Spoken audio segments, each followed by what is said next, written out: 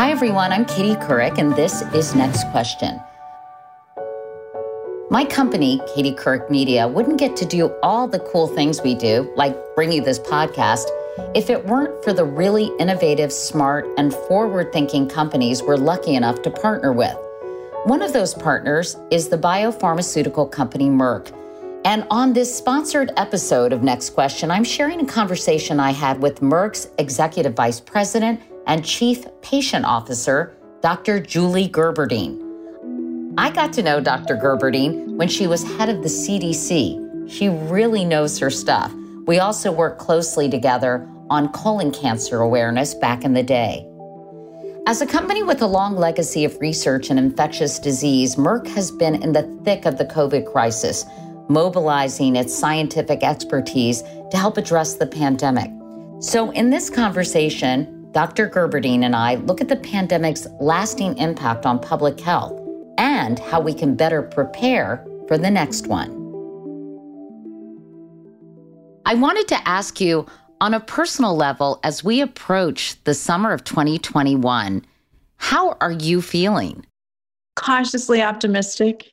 Yeah, I believe in the value of the vaccines, and I think we're going to see pockets of really high protection, but I think we're also going to see occasional hot spots, and that's the thing that scares me the most.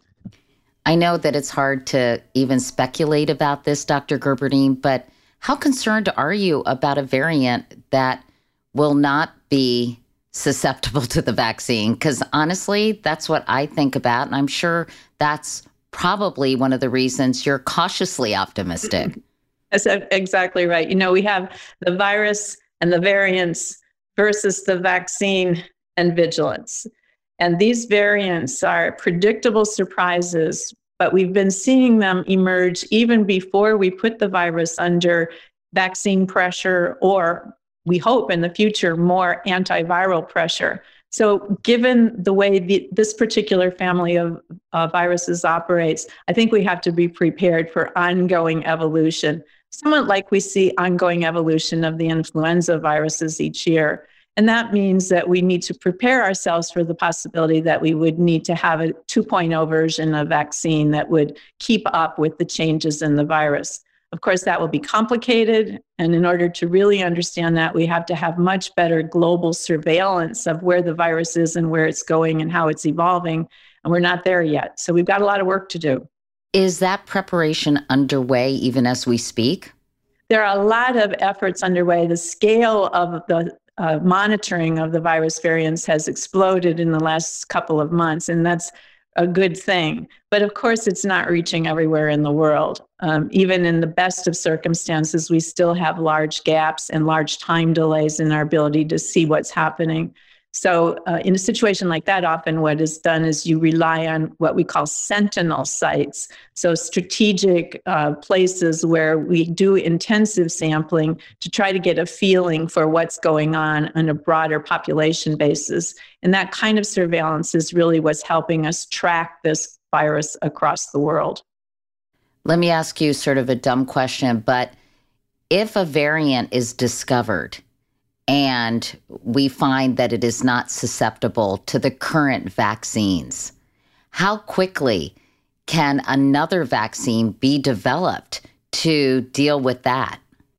You know, that's the good news about some of the vaccines that we have right now, the mRNA vaccines in particular.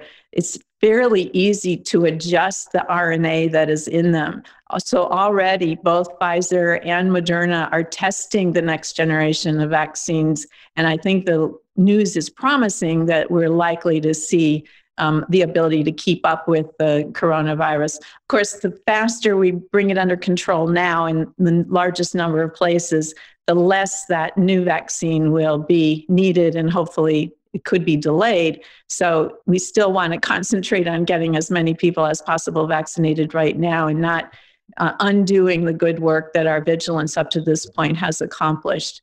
But you can imagine a scenario between vaccines and then antivirals where we convert what has been a tragedy around the world into something that does seem more like influenza. manageable. Certainly don't want to get it if we can avoid it, but nevertheless, it's not something that shuts down the economy or causes the kind of economic and humanitarian crises that we're experiencing right now. From what you've seen so far, do you think that we'll have to get a booster every year? Well, the term booster is used in two ways. It's used, first of all, for the possibility that the immunity from the vaccine might not last very long. So you would need a booster dose to keep your immunity as high as possible. But then there's also this issue of variants, and that would require a slightly different vaccine to be used. So both things could be true. Right now, we don't know how long the vaccines will provide protection, even if the virus didn't change at all, simply because they're new and we haven't had a chance to follow people long enough to answer that question. But I wouldn't be at all surprised if we're going to need to see what I would call 2.0 vaccines. We may actually get to the point where the content of the vaccine also evolves so that we will be able to create longer lasting immunity with a single vaccine, or a broadening of the immune effect that would cover more than one variant, or have the ability to be more universally protected for this family of coronaviruses. So those are the things we'll aim for down the road. But I think in this pandemic, the best thing that's happened is science has been on our side in terms of the speed with which we were able to roll out any vaccine, and to have it have such high efficacy is nothing short of miraculous. When you heard that the vaccine was rolling out so quickly, were you astonished? And was there any part of you, Dr. Gerberding, that was worried? Well, before we even were thinking about how fast would it take to get a vaccine, we're watching what really looked like very early and worrisome signs of person-to-person transmission. And then when we started hearing these anecdotes about perhaps asymptomatic transmission, I was extremely worried, because this is almost the, Syndrome X kind of exercise that we've so long prepared for, where you have something that's silently spread, that moves very efficiently from person to person and can cause really deadly disease. So I was extremely alarmed by this situation, and I think many of my colleagues in the public health system were equally concerned. You don't want to jump out in front of something like that and create unnecessary alarm, but at the same time, the signals were there, and having trained in this area my whole life, I was on the alert, and I was obviously very disappointed to find out that those concerns were well-founded. But what about, was there any part of you that was worried about the vaccine being produced so quickly? That, I think a lot of people were so thrilled about it, but I think simultaneously there was a lot of worry in the general public. Well, gosh, that's sort of quick, and maybe it won't work because it was developed so quickly. There's a couple of things that a lot of people haven't really been told, and that is that the work on this class of vaccines and this family of viruses had been going on for a long time before this particular coronavirus emerged. We've seen two other coronaviruses, the SARS in 2003 and the MERS that has been percolating along in the Middle East for quite some time. So work on coronavirus vaccines had been going on in the background, and a lot of the important steps of developing a vaccine had already been accomplished. That's part of the reason why we're able to jump on this so quickly and more or less substitute in the specifics of this coronavirus into the platforms and the backbone of the work that had already been done. But I don't think that story was really completely told. And so people have the impression that we had nothing, and then all of a sudden we had a fully formed vaccine. And that does seem very fast. And I think the emphasis on how quickly we could get people vaccinated did make people worry about the safety. Now, one of the things that I'm proud of the pharmaceutical industry for is that we stood strong with the FDA and said, we want, first of all, clarity on what the requirements for approval are, but also we will not take safety shortcuts. And we all stepped forward and signed a pledge to that effect, that even though we knew how important it was to get an authorized vaccine as quickly as possible, we pledged no safety shortcuts. And we wanted to make sure that when the pandemic vaccines went through the regulatory approval process, that they were subject to the same high standard that we use for all of the other vaccines that we've made. And I feel really proud of that. And that gives me a lot of confidence. It doesn't mean that there isn't a side effect or that there couldn't be a problem down the road, but we're using high standards and we're watching and reporting what we do see. Is it disconcerting that 1 in 3 Americans say they will not get vaccinated, according to a recent poll? Vaccine hesitancy was a problem a year before this pandemic even was known. WHO cited vaccine hesitancy as one of the top 10 health challenges in the world in 2019. So it's a problem in our society. Part of the problem is just broad mistrust in science. Part of the problem is mistrust in the people who are providing information and making those kinds of recommendations. And then there's a whole host of other reasons that may have nothing to do with vaccines, but have to do with the social context in which people make their health decisions and their trust of government or trust of the health system more broadly. So it's been a very important problem for a long time. Now you bring a pandemic into it, and then you bring forward something new and new approaches to vaccinology that people haven't been familiar with. So it's understandable that there would be some spectrum of hesitancy. We've vaccinated a lot of people now. I think almost 2 billion doses of vaccine have been administered around the world. So we know a lot more now than we did in January. I think that's helping some people feel like, okay, we've watched, we've learned, I'm ready. But there still is a sizable proportion of our population who, for whatever reason, doesn't feel that vaccine is the right decision for them. And I am worried about that because I think our hopes of herd immunity being achieved are dwindling if we don't get a high enough coverage of our population to really quench those last arms that aren't protected. So I really worry that we're going to have pandemic fatigue, and that as we head into a situation where it looks very promising in the short run, if we're not vigilant and if we go too far in terms of opening up our society, we'll be right back where we started. We'll take a quick break, but when we come back, what exactly is herd immunity and why is it so critical? That's right after this.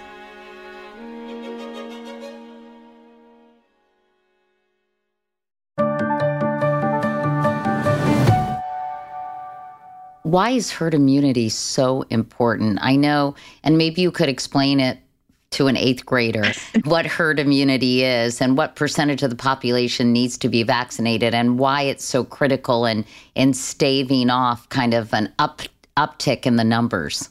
When you think about how viruses move, they move from someone who has it to someone who doesn't. But if the person that you're in contact with is immune to the virus, it's a dead end for them. So the more dead ends there are in a community, the less likely it is that any infected person will be able to transmit the virus. Now, you don't have to have 100% coverage in order for that to happen, but the amount that is necessary really depends on how infectious the virus is. Let's say you're dealing with measles. Measles is much more transmissible even than SARS-CoV-2. So for measles, in order to make sure that a case of measles does not spread out into the small population of uninfected people, you have to have at least 90% of people vaccinated. And some people would say the number needs to be much higher than that because measles is so transmissible. Some other infectious diseases are much less transmissible, and you don't need such high coverage in order to find the dead ends, because even if you came in contact with someone who wasn't immune, they still might not have a 100% chance of getting it from you because it just isn't that easy to catch. So where we are with SARS-CoV-2 is, first of all, we don't know exactly how much population protection we need, but we know we're not there yet. And that's obvious just by looking at the ongoing spread of cases. Unfortunately, that immunity, given the world we live in, can't just be one community or one state or one nation. We have to really be thinking about how do we protect the world. And that's a challenge we've never solved for before. So it's daunting. And I think we recognize that it's going to take us a long time to get there. In the U.S., what percentage ideally would you like to see to achieve herd immunity, understanding that we're not really quite sure of the exact number yet? For the United States as a whole, again, I'm just taking a guess here. I don't think anyone knows the answer to that, but at least 70%. I think at least 70%. And I say that knowing that even in a vaccinated population, there will still be people who are pretty vigilant. So you're kind of adding masks and other measures that some of us will be less likely to give up anytime soon, so that we'll have some surround sound of protection, which also contributes to the dead end of transmission that I was talking about earlier. But that number could be higher than we need. It could also mean that the number needs to be much higher to really bring this under containment. And I also worry because we've seen that the SARS-CoV-2 virus can move into animal populations, for example, minks and ferrets, other animals. So there could be a reservoir where the virus hides out away from the human population, but could spill back over again into unprotected people, or a variant of the virus could spill back over. So I don't think we're in a position where we can think about eradicating this virus. We certainly should aim to contain it. And if we're really lucky, we can eliminate it from large parts of the population. But lots of work to go between where we are now and that point. Some Black Americans are hesitant, as you well know, to get the vaccine.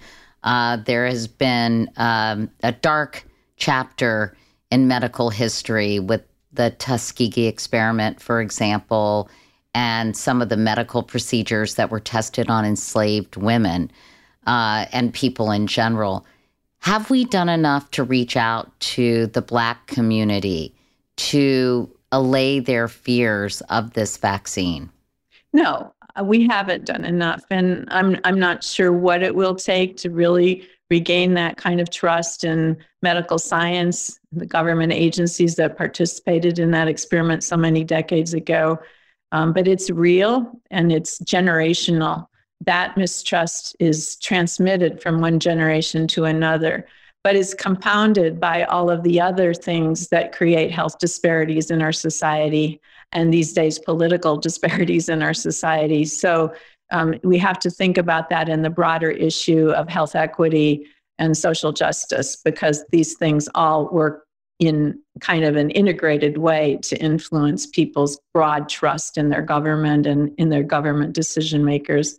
So I wish we could do more. I think one of the things that I believe is that it's not really about giving people more facts or figures. It's about recognizing the true feelings and perspectives they have.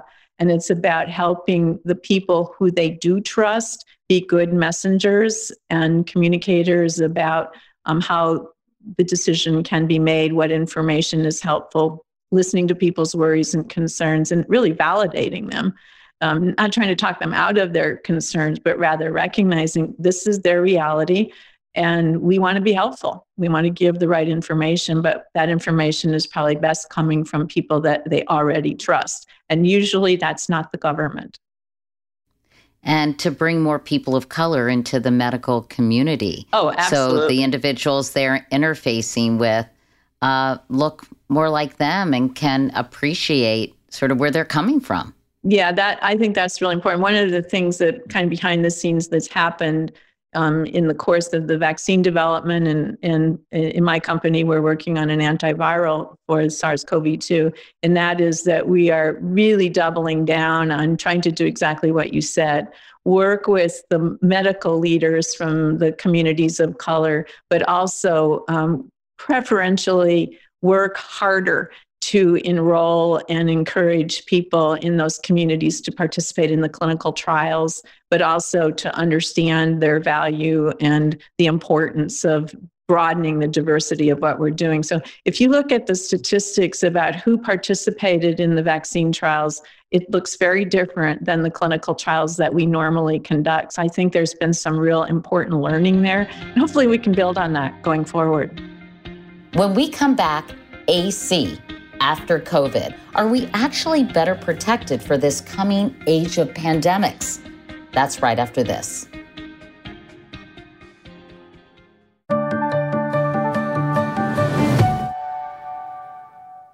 In the continuing battle, Dr. Gerberding, against COVID-19, NIH Director Francis Collins has stressed the importance of developing new drug therapies. Dr. Fauci has said this is the age of pandemics. So COVID-19, or some iteration of it, is likely to be with us for a very long time. Tell me a little bit about the work Merck is doing to address those concerns. Well, thank you for putting this in a long-term context, Katie, because, I am a firm believer that this isn't a one-off thing that just happened to us, this pandemic. I truly believe that we will see this happen again. Emergence is part of the cultural and global milieu that we live in. All of our travel, our connectivity with animals, urbanization, climate change, all of these things have created a cauldron where infectious diseases are going to emerge and spread much more quickly than they did 100 years ago. So that's our reality. And if you're a part of the biopharmaceutical industry in that reality, it's part of your responsibility to figure out how are we going to adjust our portfolio and our platform so that we continue to be able to help with the most pressing human health problems that emerge. So yes, we're all thinking about biosecurity in a very different framework.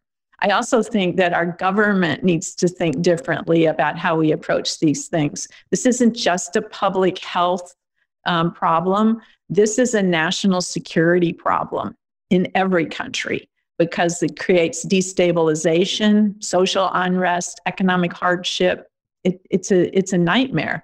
And we have to be willing to plan for and invest in a very different order of magnitude in how we approach the problem.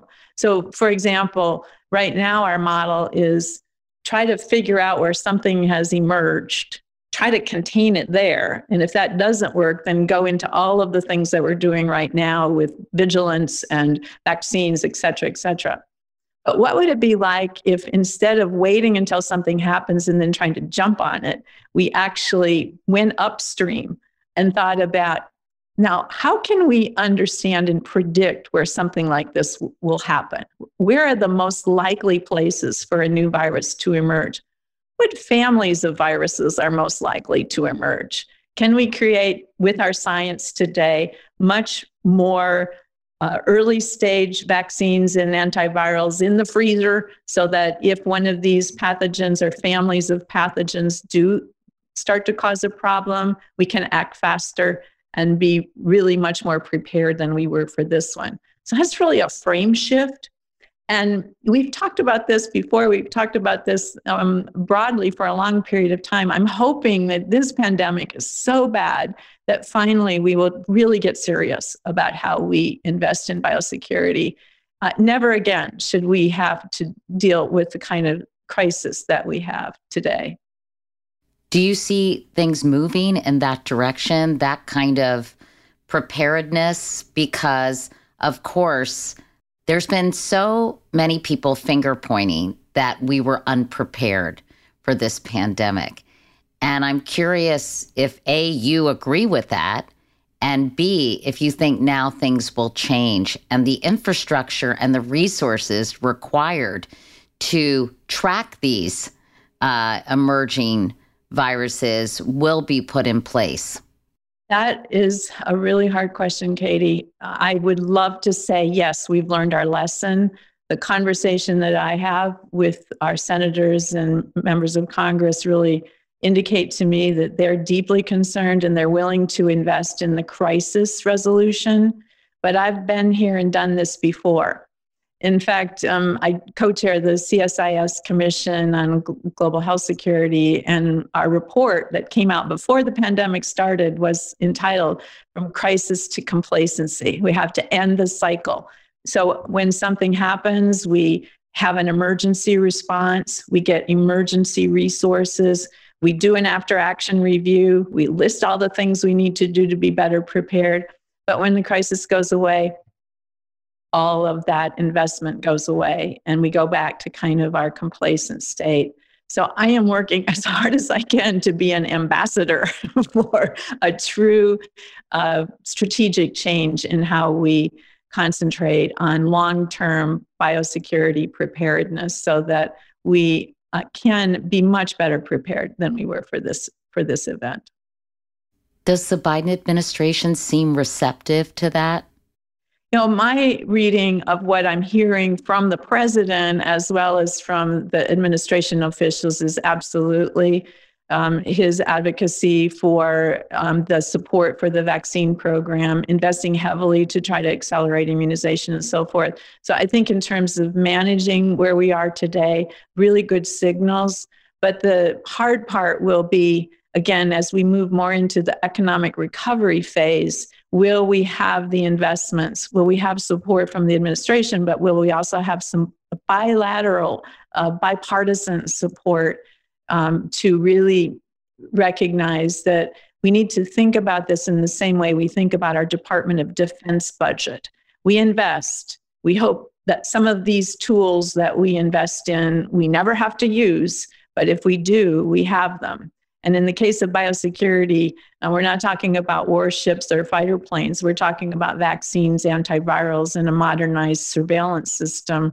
And I think that's certainly something that everyone could get behind if they really understood that we have to maintain the same kind of posture on this that we do when we're thinking about our national defense. And it's not just the US. We've also learned that one country can't do this. A set of allies can't do this. We need to be much more globally engaged because we are all in this together. You, of course, were the head of the CDC, the Centers for Disease Control, a while ago. And it seems like the CDC kind of had a lot of issues, I think it's safe to say, dealing with this pandemic. And I'm curious to get your view on what happened. Where do you think the CDC, which you once ran, succeeded and failed when it came to dealing with this pandemic? And what were the lessons learned? Well, let me start with some of the successes that haven't really been recognized or discussed. The support that CDC has given at the state and local level is extraordinary. The number of CDC experts who've been deployed to communities to be helpful with things like immunization programs and so forth. Behind the scenes, that work is still going on. Countless web postings, guidance documents, et cetera, et cetera. So a lot of really, really outstanding public health work is supported at the CDC, and I think they should take some pride in that. But having said that, I think there are three issues that need to be looked at. One is some actual performance problems, and we know that early in the pandemic when there was problems getting reliable testing at the time when we probably really needed it the most. So I won't go into the why of that, but I think acknowledging that and making that a priority for correction and remediation obviously is, I'm sure, on the front burner of everyone at the agency. The second issue really has to do with the fact that the crisis and complacency cycle I mentioned earlier results in the CDC's budget for preparedness being woefully undersupported in the years when we're not in the middle of a crisis. And so they rev up in the outbreak situation. But you can't hire people on a one-time budget. You have to have sustained investment to keep people working and to really build that preparedness. So there are structural issues with the way the CDC is funded that really have to be addressed. And then finally, I think there is politics. And I wasn't there. I don't know all the pushes and pulls on that. But from the outside looking in, I know the competency of the scientists at the CDC, and I was not seeing them. I was not hearing from them. And I was listening to other people, often people with much less public health experience or public health knowledge. And that scared me more than anything. So I do think that the politicalization of the science and some of the allegations that have come forward about altering documents and so on and so forth, those are very serious issues, and they need to be fully investigated and remediated if they prove to be accurate. Is there a way to prevent that from happening again in terms of who the CDC answers to and the power of, say, a president over it as an institution? You know, the truth is that we have been exploring in a lot of ways the traditional model of trusting that people will behave in a certain way or follow sort of a certain paradigm of engagement, scientifically or otherwise. We've just followed kind of that pattern. And what we've learned is that isn't enough. We need to have much stronger guardrails and probably some structural changes that do need to be considered. And I hope that when the after action review of this entire pandemic is accomplished, that people will get really serious about these underlying financial and structural issues. We need to look at other models for how our scientific agencies operate. And at the administration of our government is a political administration, always. It has been, always will be. But our science agencies also need to be able to bring truth to those settings in ways that help inform. If you don't have good science, you won't ever have good policy. Along those lines, it's been reassuring for me as an American citizen to see faith in science has been at least somewhat restored, because I was really worried and concerned about people who were really mistrusting science and facts and information. Are you heartened by the fact that people seem to be trusting science more? At least it's on the increase, that level of trust, after declining, honestly, for quite some time. Yeah, I am heartened. And I think it's just, we're so fortunate that science has been on our side in the context of what needed to be, not just in terms of vaccines and immunologics and antivirals, but also more broadly in terms of our ability to get information and share information and so forth. So that surely should help people understand the importance of having a robust biopharmaceutical industry or a robust health technology capability. At the same time, underpinning confidence in science is scientific literacy. And one of the things that worries me is when science is complicated, or when communicators make it seem really complicated, people aren't able to follow it. And so if they get confused, or if they hear two scientists arguing with each other in a public environment, they don't know who to believe. And because it is technically fairly complicated, they just sort of resort to, well, I'm not a scientist, I can't figure this out. I'm going to listen to my peers, who usually aren't scientists. And so you end up in an echo chamber where you're listening to people who might not have the right information, and then you have to believe something, so you tend to participate in that, and it becomes truth. So in the confidence in science moment that we're in, I think we're at the same time experiencing a lot of disinformation and a lot of misinformation about vaccines and the pandemic and the causes of it and so on and so forth. So it's sort of this unusual moment in time where we have extremes on both sides of the picture.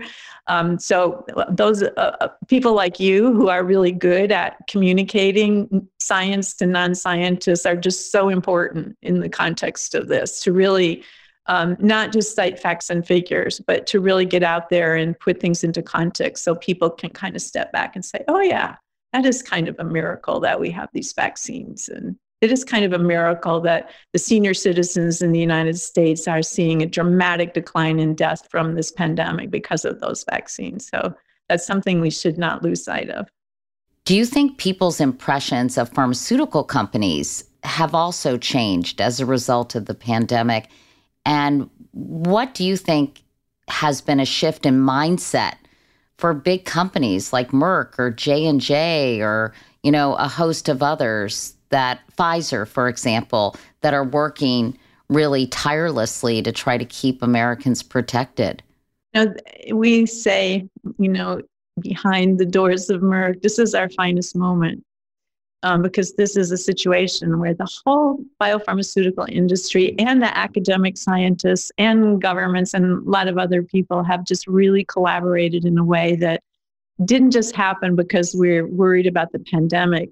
It happened because it's consonant with our purpose. This is why we do what we do. We love to solve important human health problems, and we've never faced one that's quite this challenging. So it really brings out the best of the innovation that the industries can create, but it also brings out the best in each one of us who really actually care deeply about what our contribution is. And I think when you kind of marry those two things together, you end up with this spirit of urgency, amazing collaboration, sharing of resources that we probably would never have considered under normal times. That Merck is manufacturing the vaccine that J&J invented. We didn't have to do that, but we thought it was the right thing to do. We're experts at vaccine manufacturing. J&J has a lot of capability there too, but they didn't have scale. So if we could help, that was something that we could contribute. And I think that spirit has permeated our entire ecosystem. It's easy to do that in the context of a crisis, but some of that's going to last. And I think the idea that we can actually be part of the solution instead of perceived as the problem in our health system, that's something that we can carry forward. And I hope build a reframing of not just our reputation, but of the value that we can bring to people in their health. It is a mission of passion, but it's also not over yet. One last question. I don't want to end this on a sad note, but there are a lot of people who are not getting cancer screenings or did not get cancer screenings during this period of time. Merck, of course, manufactures a number of cancer-fighting drugs as well. How concerned are you about people pausing their critically important cancer screenings, and which may result in tens of thousands of additional cases of cancer? And what advice would you have for people listening to this? I saw a statistic this morning that in 2020, between March and June, a 3-month period, 420,000 people missed their expected cancer screenings. So just think about how that has been multiplied over the course of this pandemic. And we know in cancer that early diagnosis is the single most important thing you can do to save lives and make treatment much less complicated. So I predict that when we start measuring the true impact of the pandemic, yes, we will have the COVID-related deaths, and maybe some unreported COVID deaths are included in that number, but we're going to see excess mortality from cancer diagnosed late and requiring much more complicated treatment. We're going to see excess mortality down the road. We're already seeing excess mortality from cardiovascular disease and diabetes that's poorly controlled because people aren't taking advantage of their health system during these times of social distancing and fear. We're missing immunizations. The WHO recognizes that perhaps 80 million children around the world have had impairment of their normal childhood immunization programs. That's a tragedy waiting to happen. And I always say, I think measles is the canary in the coal mine because you have to have such a high level of coverage for measles. So when you see measles, it means the immunization infrastructure has really broken down. And we know that's the case. So the medical consequences of COVID obviously are much greater than the virus itself. And I just cannot encourage everybody strongly enough to be an ambassador for returning to care, but particularly for cancer screening, for management of chronic diseases, and for immunization for people of all ages. And if, as an ambassador yourself, and I will never forget the Couric effect, because I was the CDC director when you really destigmatized the importance of colonoscopy, what that meant in terms of early diagnosis of so many people who would have otherwise not known that they had cancer and could participate in early treatment. So let's all try to be ambassadors for returning to care and get back on track for our well-being and our health maintenance at the same time that we're being careful and vigilant about this virus. Well, I'm all about that. So I think I want to urge everyone to please contact their doctors. And if they miss cancer screenings, now is the time to schedule them, and don't put it off any longer. It's perfectly safe to go there and so, so critically important. Dr. Julie Gerberding, it's always such a pleasure to talk to you. I think you're a great communicator, honestly. I think you are able to take a lot of complicated medical issues and explain them in a way that's easily digestible. And that's not easy to do, but I feel like you always do it. So thank you so much. Thank you, Katie. Coming from you, that means a lot. Thank you. This episode of Next Question with Katie Couric is brought to you by Merck as part of its partnership with Katie Couric Media. Next Question with Katie Couric is a production of iHeartMedia and Katie Couric Media. The executive producers are me, Katie Couric, and Courtney Litz.